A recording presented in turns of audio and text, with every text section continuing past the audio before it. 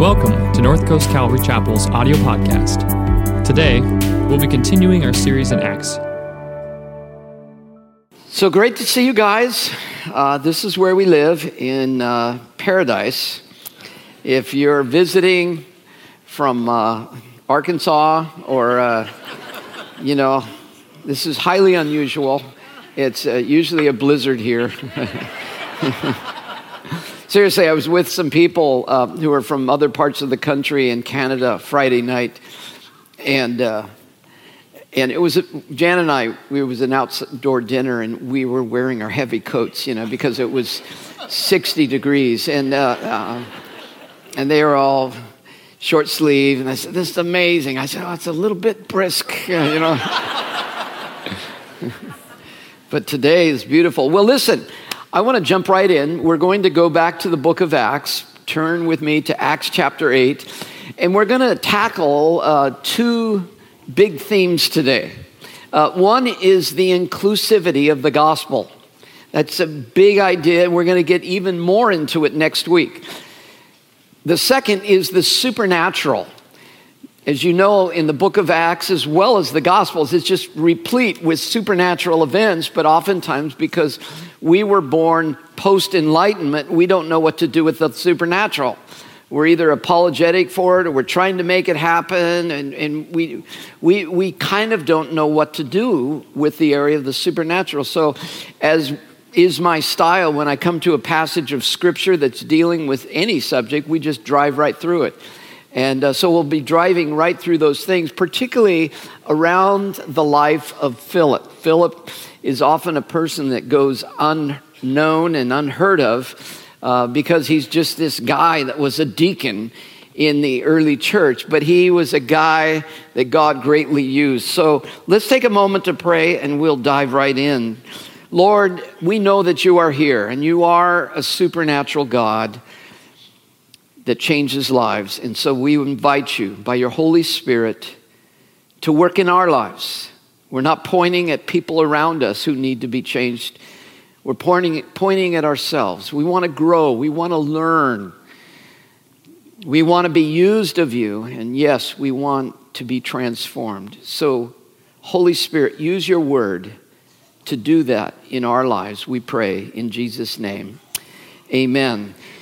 Acts chapter 8, verse 1, and Saul approved of their killing him. Funny way to begin, but it's pointing back to the killing of Stephen. You'll remember that Stephen was a deacon, one of the 7 deacons, but he was a phenomenal preacher, and he was given this opportunity to preach to all of the heads of state of Jerusalem, the gospel of Jesus Christ. And what he received back was stoning to death. He was killed. And it was a deep, deep loss. But the person who was giving his permission to all of that was the Apostle Paul, who became the Apostle Paul. But here, he's just simply a Pharisee who happens to hate Christians, happens to hate Jesus, happens to not believe in any of that, and he's feeling like he needs to stamp it out. And yet God ends up choosing him, loving him, and winning him to Christ. A beautiful story. It's really your story. You're a miracle that God would choose you. Some of you are looking at me like it's not such a big miracle. Like, oh, I get it.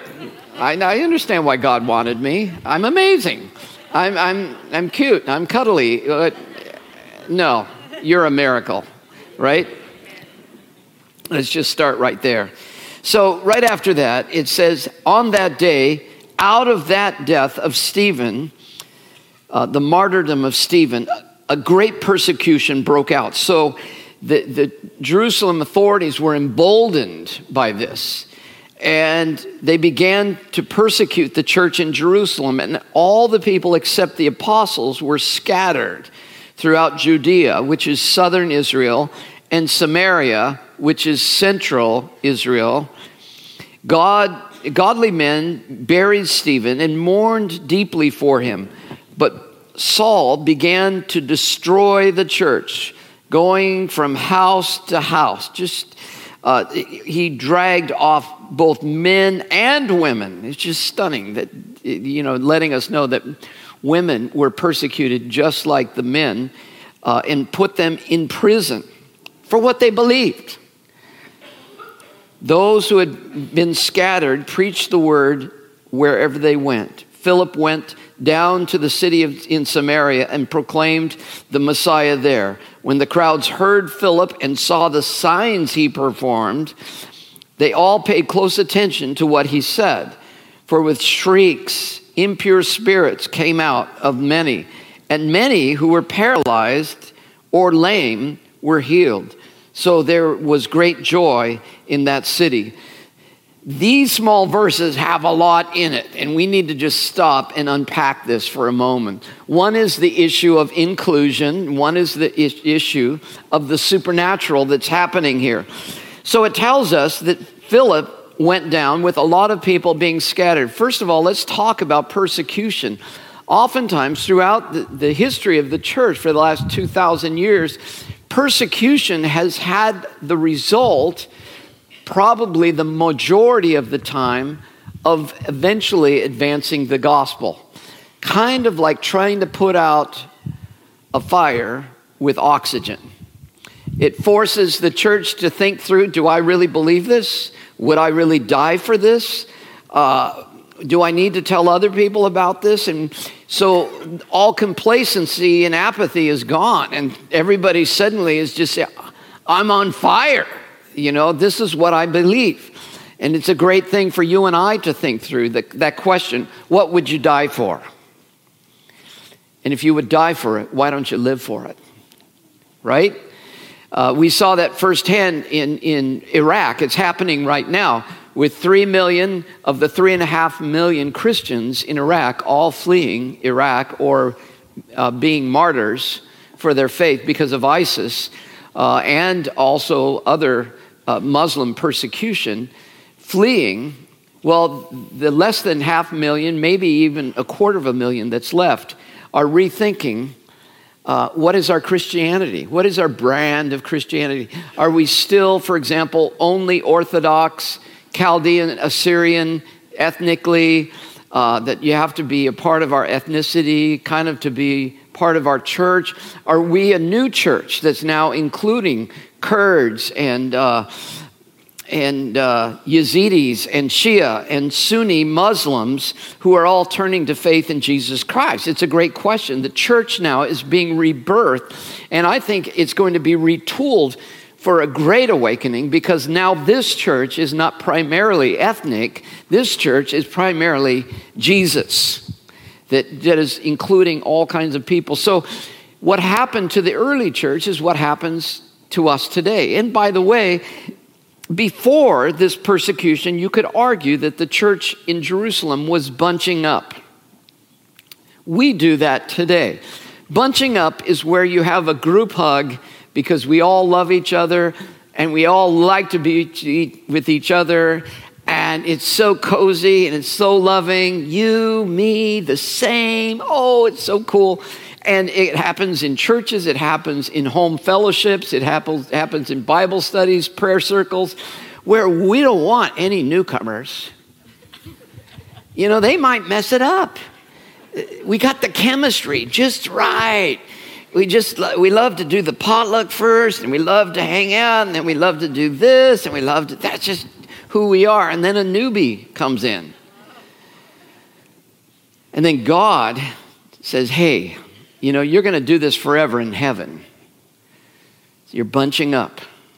I'm going to spread you out. Those of you that have coached soccer for 6-year-olds, you know what it's like. Bunching up, and you're pulling your hair out.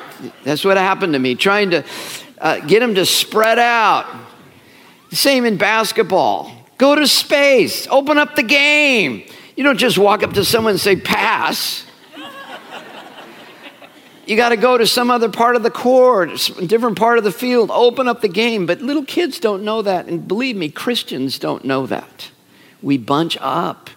One of the places we bunch up is in church. We are here to be retooled. This is the locker room to go out and be lights for the world, right? But I would just like to bunch up, wouldn't you? Just be cozy. But there's a reason why we're still on planet Earth, to share the love that you have discovered about Jesus Christ. Let me ask you a question.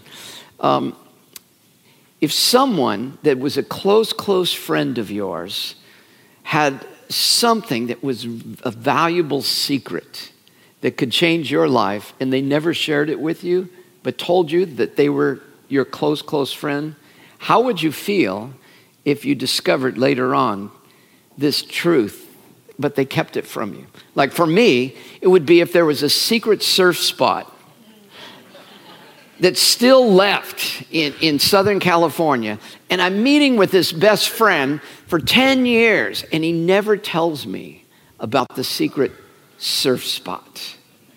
We're not friends anymore. I'm just saying, we are not friends. Whatever he calls friendship, it is not friendship. I think some of you are getting the analogy. There's a secret spot you know about, and it's Jesus. He changes lives. But it's threatening for us to go out of our bunching up to go out and share the gospel. Not me. Oh, it would be. But these opportunities are all around us. We just don't see them as opportunities. So what God did here is he just broke up the holy huddle, the family reunion, and he sent them out, some into Judea and some into Samaria. Now, let me have you look at the map just so you can see where Samaria is. Here's Jerusalem down here, and Samaria is right up here. This is Sychar and Shechem and Mount Gerizim, where they worship. So maybe 20, 25 miles to go up there. But the interesting language that's used here is it says Philip went down to the city of Samaria. And it seems strange to us that he would travel north to go down. We don't go down to L.A., right? We go up to L.A. because that's what we do north. But if you go down in elevation, you go down. So the people in Ramona go down. The people in Julian, no matter where they go down. So Jerusalem is a mountain, so he goes down, and I guess he's traveling with some other people, but he's the leader, and he goes down.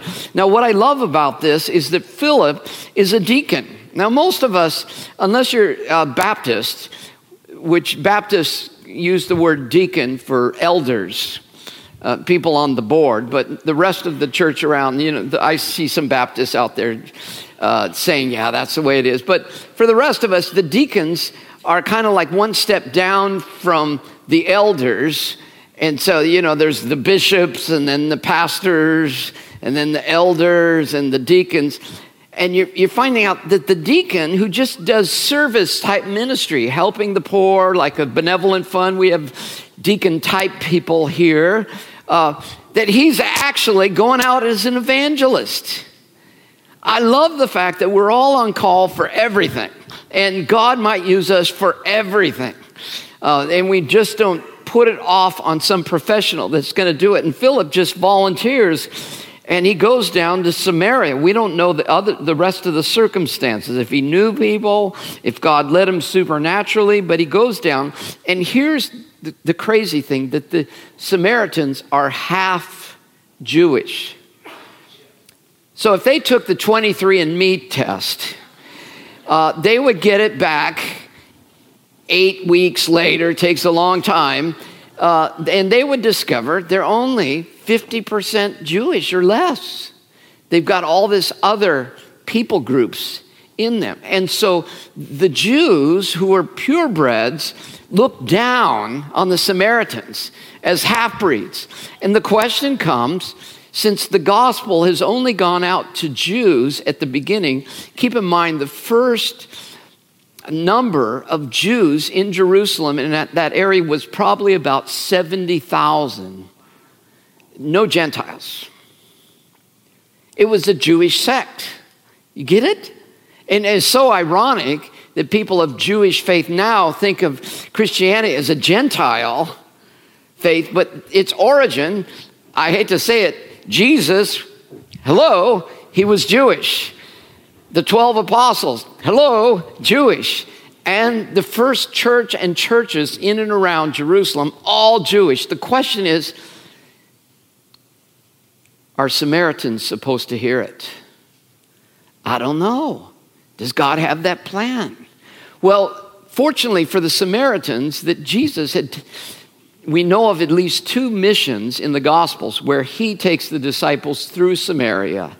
And so they probably were already groomed to understand that Samaritans should be included. So as the disciples disperse because of persecution, they're hiding out, they go to places that are away from the capital, Jerusalem. And some people go south into all of Judea, and some people go north into Samaria. Now, what happens there is amazing. Philip begins to tell people about Jesus being the Messiah.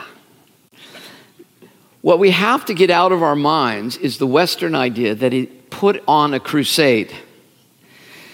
When we hear the word evangelist or evangelism, we tend to think in large numbers, stadiums, just because of the impact of Billy Graham, Reinhardt, and all the Greg Laurie, all these other people that just, they're evangelists. But truth be told, the majority of evangelism does not go on in stadiums. It goes on one-on-one. And the one-on-one evangelism is more efficacious than the stadium evangelism. If a friend comes to faith because of a friend, there is a 70 to 80% chance that that conversion will stick. If someone comes forward in a crusade, there's a 5 to 10% chance that it'll stick. So it's really important that you and I all feel like we're deputized to evangelize and share the good news with our friends. So I'm imagining Philip is going out. He knows some people. He meets some other people. Picture Starbucks. Picture Cold Stone's ice cream. You know, just the marketplace. You meet people. You begin to have these conversations and things begin to happen. They're finding out about Jesus being the Messiah. Now we come to not only the issue of inclusion, that Jesus wants to include everybody with the gospel and push us out of our bunching, but he does it sometimes supernaturally. We all need to think about, will we allow the supernatural to be a part of what God does? Now, there's an unfortunate word here in the text that I want to draw your attention to, because I think there's a better way to translate it.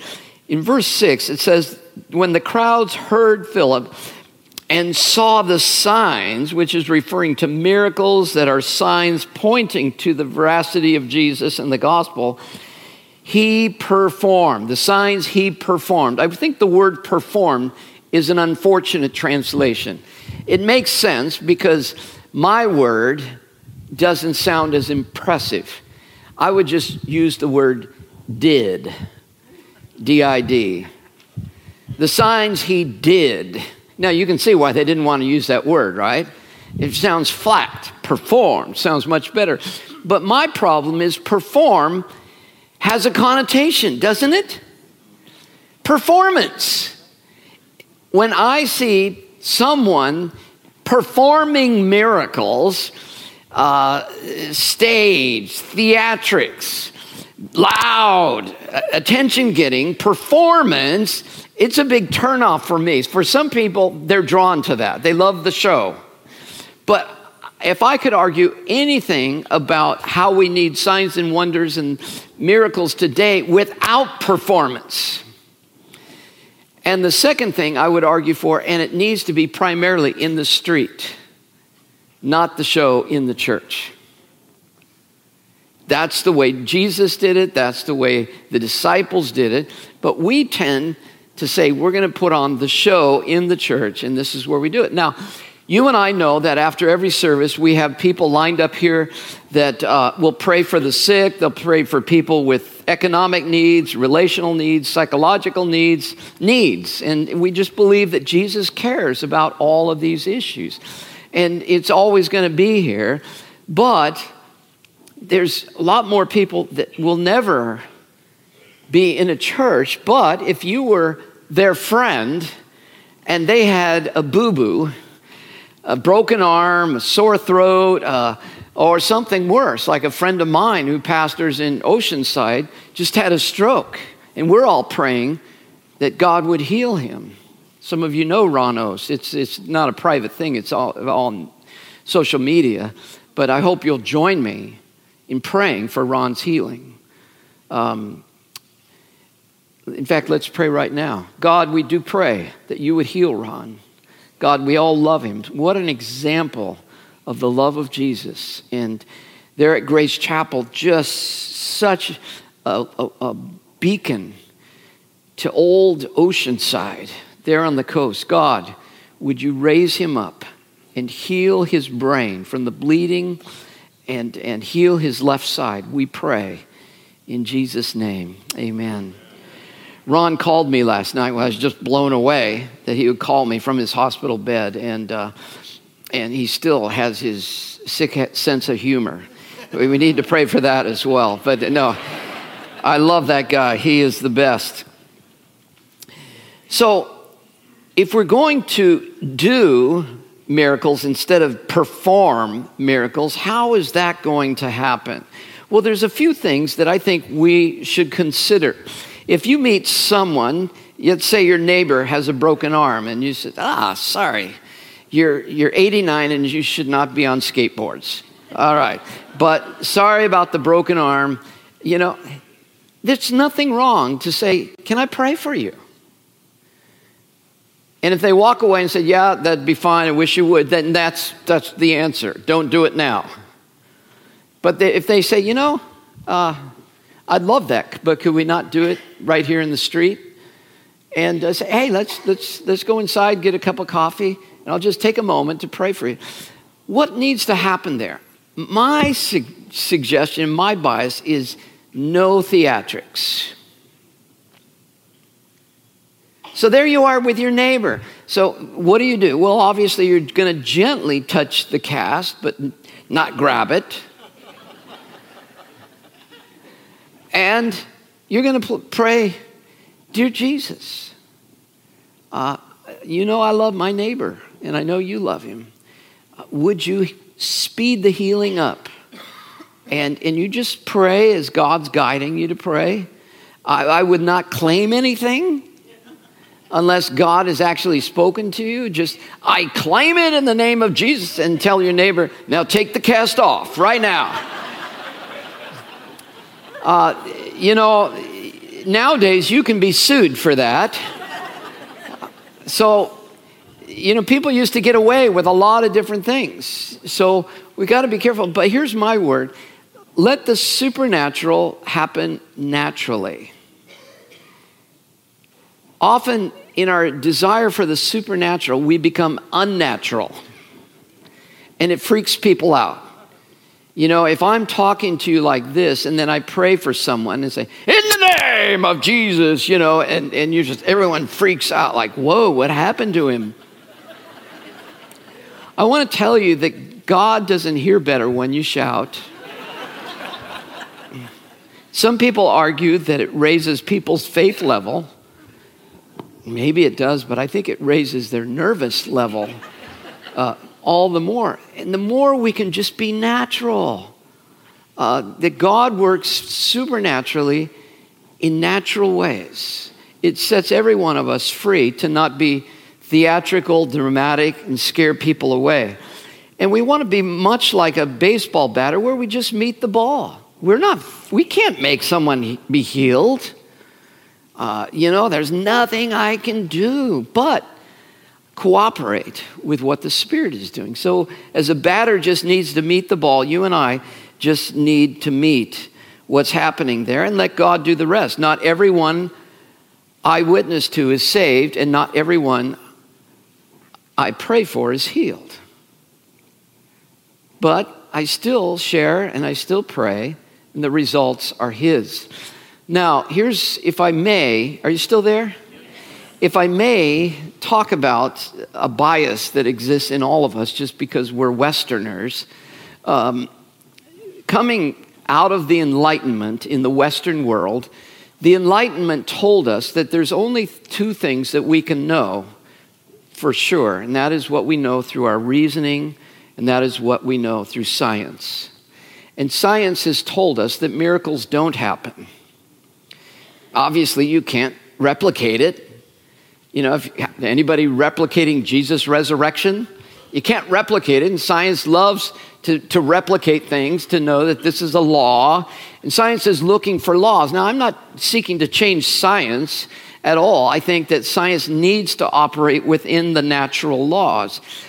Sometimes, if science is pushed to use what is called God of the gap, and you say, well, why did the temperature change? If you and I say, God did it, then science never presses in to find out why that thing happened. So I understand science needs to operate within the laws of science, but when science becomes the Pope and tells us what God can do or can't do, and we believe it, that's a belief system. That's a religion. That's a belief system. And God tells us, by the very definition of God, that supernatural happens. Think of it. Not only the resurrection, but all the healings that happened through Jesus' ministry, it's pointing to the fact that he's a supernatural God that occasionally breaks into the natural world and does something that we can't explain. Someone's healed. Someone's set free from an evil spirit. And we can't take it. Now, after it happens, you can, and I think you should, go to a doctor to verify, am I truly healed? Did this thing really happen? Because God doesn't semi-heal, or God doesn't faux heal or fake heal. But if you're healed, then the doctor will be able to verify it. But nevertheless, God is a supernatural God. Just think of it. Here's a quote from C.S. Lewis I want you to think about, and then follow it with a quote from Einstein that most people are familiar with. Lewis says, miracles are a retelling in small letters of the very same story which is written across the whole world in letters too large for some of us to see. Now, some of you are going, what was that? I don't get it, you know. If you can imagine, there's letters right here around us that say, I love you. But the letters are 4,000 feet high. We wouldn't see them. They're just these things that we walk around. Well, they're more than 4,000 feet high. It's the universe. And no matter, I know we as scientists will say, what? We have it figured out. It's the Big Bang. That these particles, you know, and these atoms and smaller than atoms were all compressed so tight, just this tiny little thing, and then finally, and all this space was created through that. And I said, well, okay, that makes it really clear. But how did this thing happen? This tiny thing that you're describing, where did that come from? And at some point, you have to say, wow, could there be a God? So for me, yeah, the answer is yes. But then there's other places that you can look at the bigness of the letters of miracles. Look at all the animal life around us, whether it's birds, whether it's any kind of animal, butterflies, all these different things. You can argue, say, well, they're all simply evolved species that happen to be beautiful to you and unique to you just because that's how you interpret it. But it's just random mutations. I just don't have the faith for that. I don't. I think that there's, and by the way, that is a belief. I believe even if God used random mutations, there is something here pointing to a big, big supernatural God. I could go on and on to quote Princess Bride, but I won't. But I will point to you for a moment. You are the biggest miracle that the world will ever know.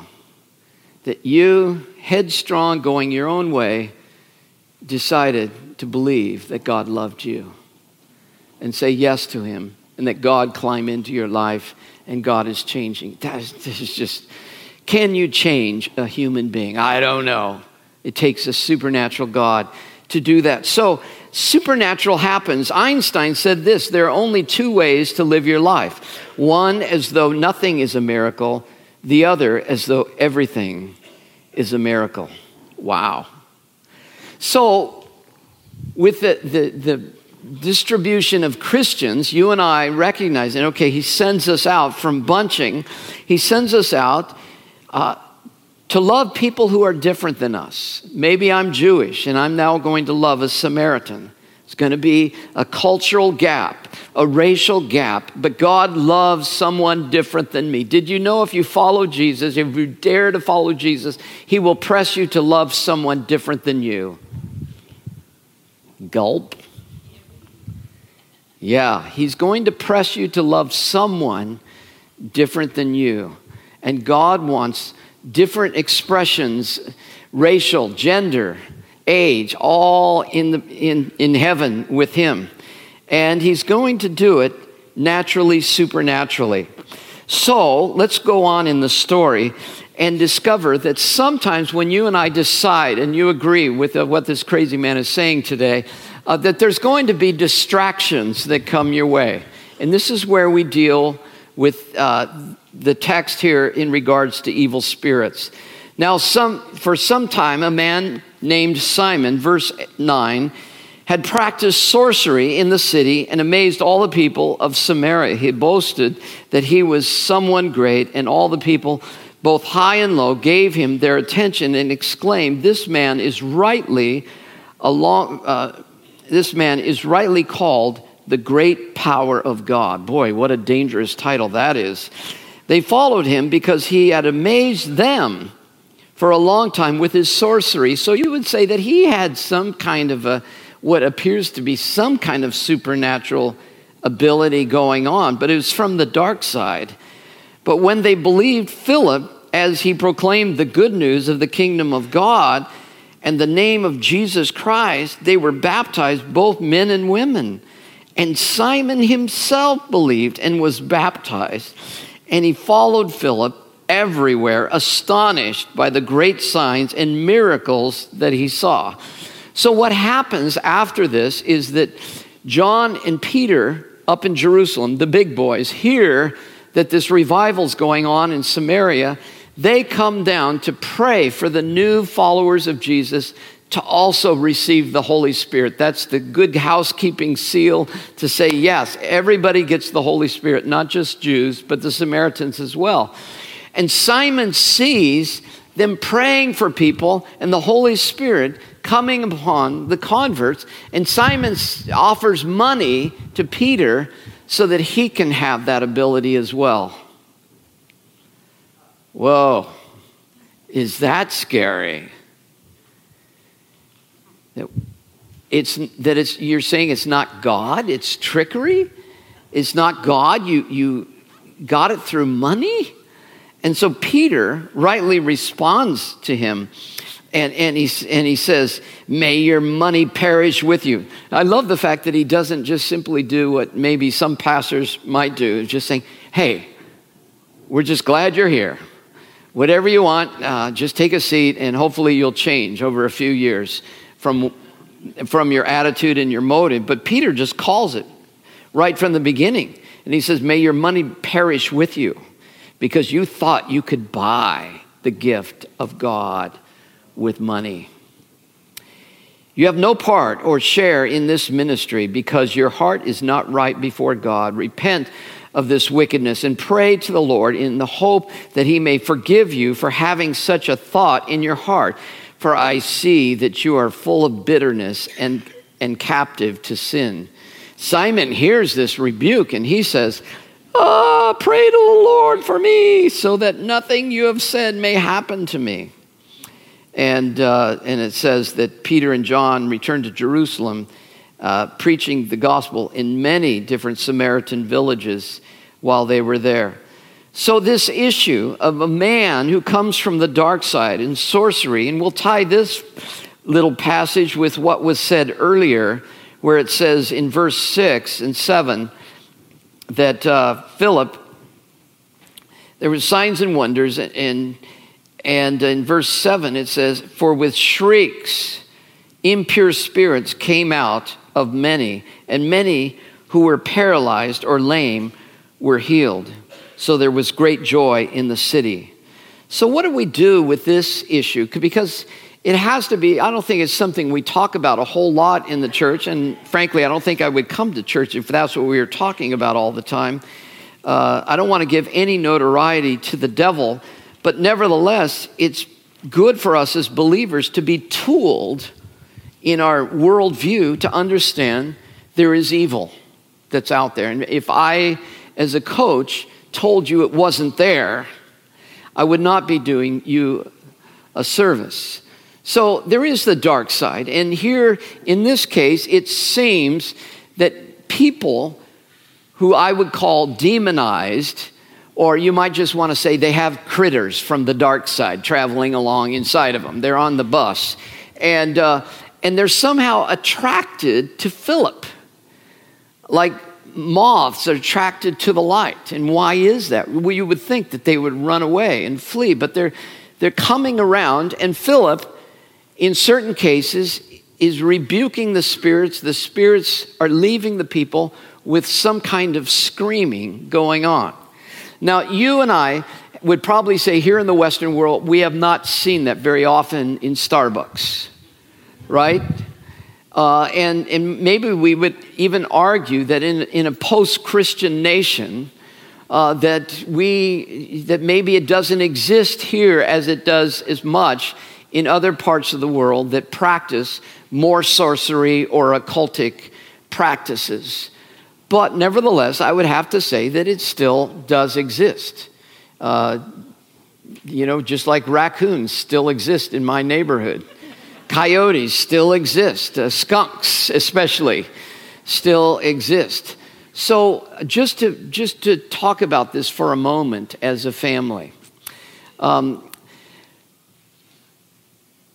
I think that sometimes people do get, you can use the word possessed, demonized,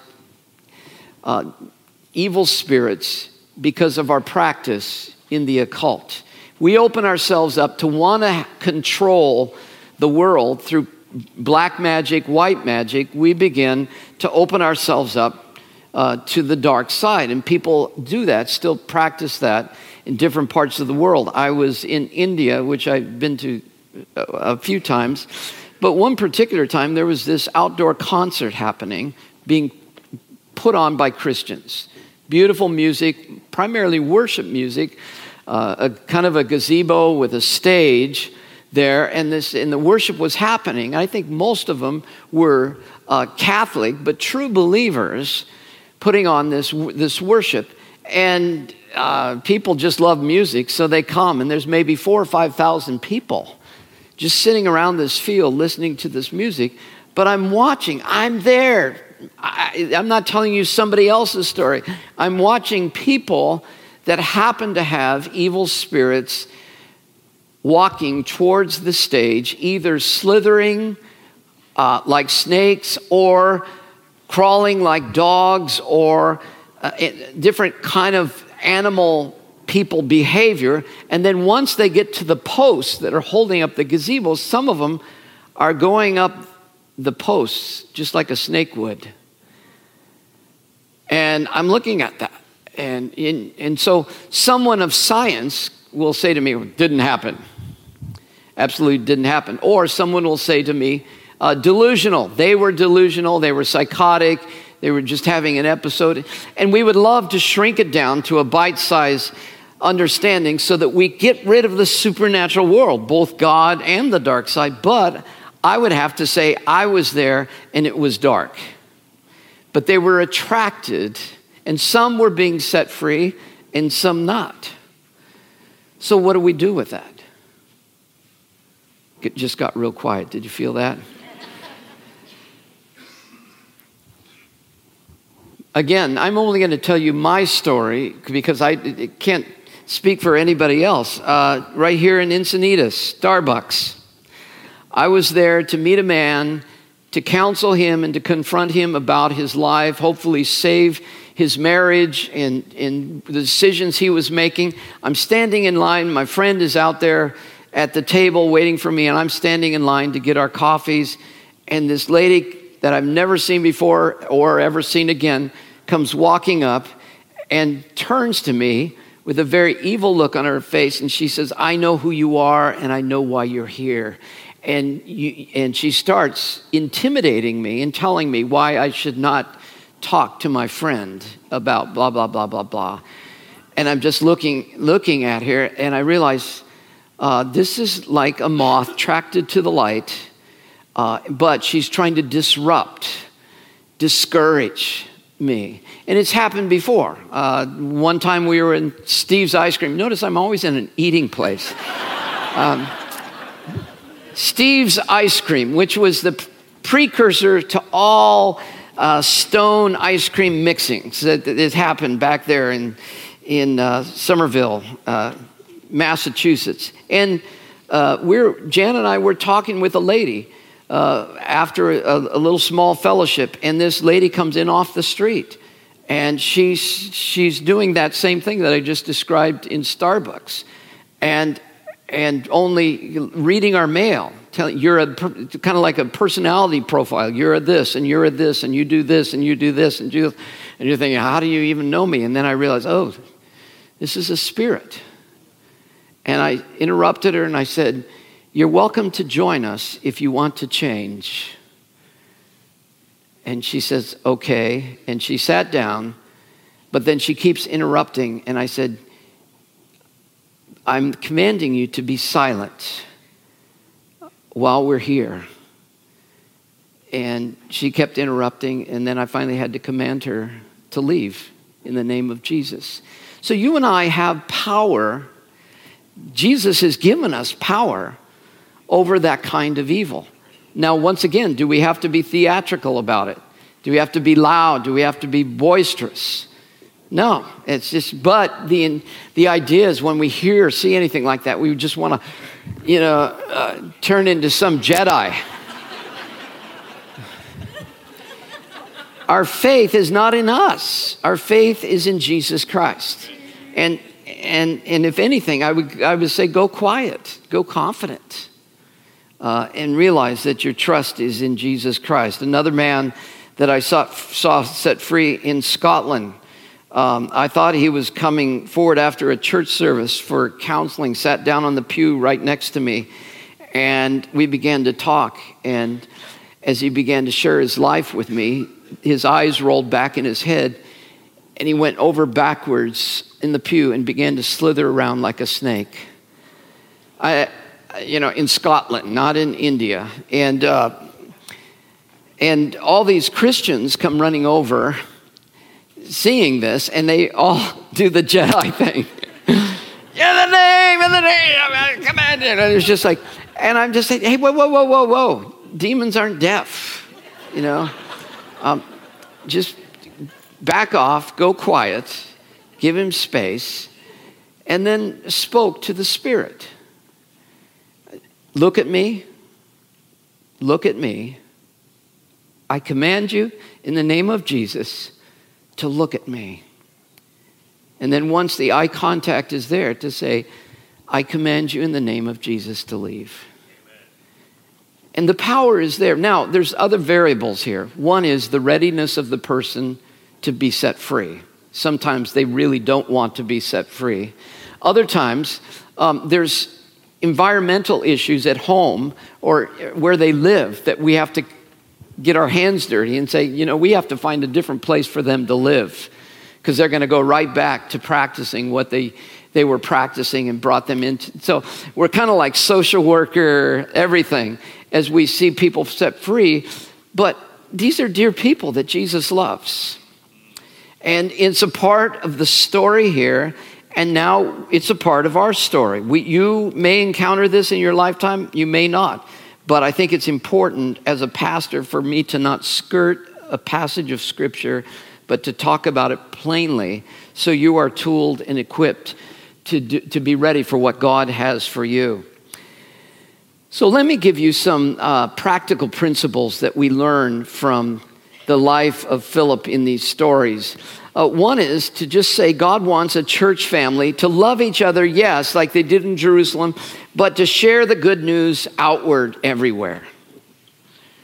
Think that way, especially people that are different and people that are beyond your comfort zone. Secondly, expect good to come out of bad. Persecution. I'm sorry. The persecution we receive in America is maybe someone not wanting to be around you because you're a Christian, or gentle mocking or belittling. You know, that's what you get here. So deal with it and just know, okay, that's part of the story. Not everybody's going to love you because you're a believer, but learn to make lemons into lemonade. That good it can come out of it. The third thing is step out in faith. I remember being on a double black diamond slope as a bunny hill skier. And my friends say to me, yeah, this is my second time out on the slope. They say, Mark, you're a natural. And they take me to a double black diamond. And I'm looking down and I'm thinking, are you kidding me? And I'm thinking, how do I get back? And so forth. And they just said, stay on your toes. Just stay on your toes. Don't ever go on your heels. Stay on your toes. And, I went down like Goofy. Just, and made it to the bottom. And I said, I'll never do it again. Just lean into it. It's scary at first to share your faith, to step out in faith. But here's how you share your faith. Here it is. You ready? Just tell your story. No one can say your story didn't happen. No one can say your story isn't true. And you say, well, what's my story? Your story is the before and after story. My story is, I was an idiot. I accepted Jesus, and now I'm still an idiot, but not so much. That's my story. And so you have a story, but your friends deserve to know your story. Fourth, distractions will happen. And you can call it the devil. Sometimes it is, and sometimes it isn't. But you can be guaranteed, if you step out in faith, that there's going to be a distraction. But next, follow the little nudges. These are the things that we often ignore. And this is really supernatural. You're in the grocery store. Someone drops a cucumber in the produce section and you feel this nudge. Go pick it up for them. No, that's going to look like I'm hitting on her. I don't want anybody to think that and just like, pick up the cucumber. It's a little nudge from God to start the conversation. You're at a ball game and the little nudge comes and just start the conversation. I don't know. Just start the conversation. Those nudges can lead to amazing moments. And then expect the supernatural. Expect it. God, don't demand it. Don't force it. But if God asks you to pray for them a certain way, there's praying for healing or anything, praying for that God would bring their family back together again, then step into the gap and pray for a supernatural God to fix it. Let me tell you in closing a story that I heard Friday night. Just blew my mind. Here's a man from Iran who 30 years ago, this goes all the way back, he was born during the Shah, and then under Khomeini, was there. And he meets a Christian. Christians are clandestine, not wanting to be persecuted there. But there's a revival going on in Iran now, but not then. And this Christian gives this man a New Testament and says, would you read it? They're friends. He's trusting the man. He's followed the nudge. And the man says, I will read it. So he reads through the Gospels, Matthew, Mark, Luke, John. He gets to the end of John, and he's reading about the resurrection again. And he's saying to himself, resurrections don't happen. Islam has told me that Jesus did not rise from the dead. Resurrections don't happen. And he comes to the verses of Thomas, where he reads, unless I can see the holes in his hand, touch the holes in his hand, and my hand touches the hole in his side, I will not believe. And he resonates with Thomas, and he tells us that he took the New Testament, threw it against the wall, and said, no. You would think the story ends there. Supernatural God, right? Inclusive God, gonna win a Muslim to Christ, no problem for Jesus. So this man goes back and tells the Christian, I read. And weeks go by, and he's working at home in his study, and he senses a presence in the room. Now, I've heard many miracles that are happening today among Muslims who are Arabs, but never have I heard one from an Iranian.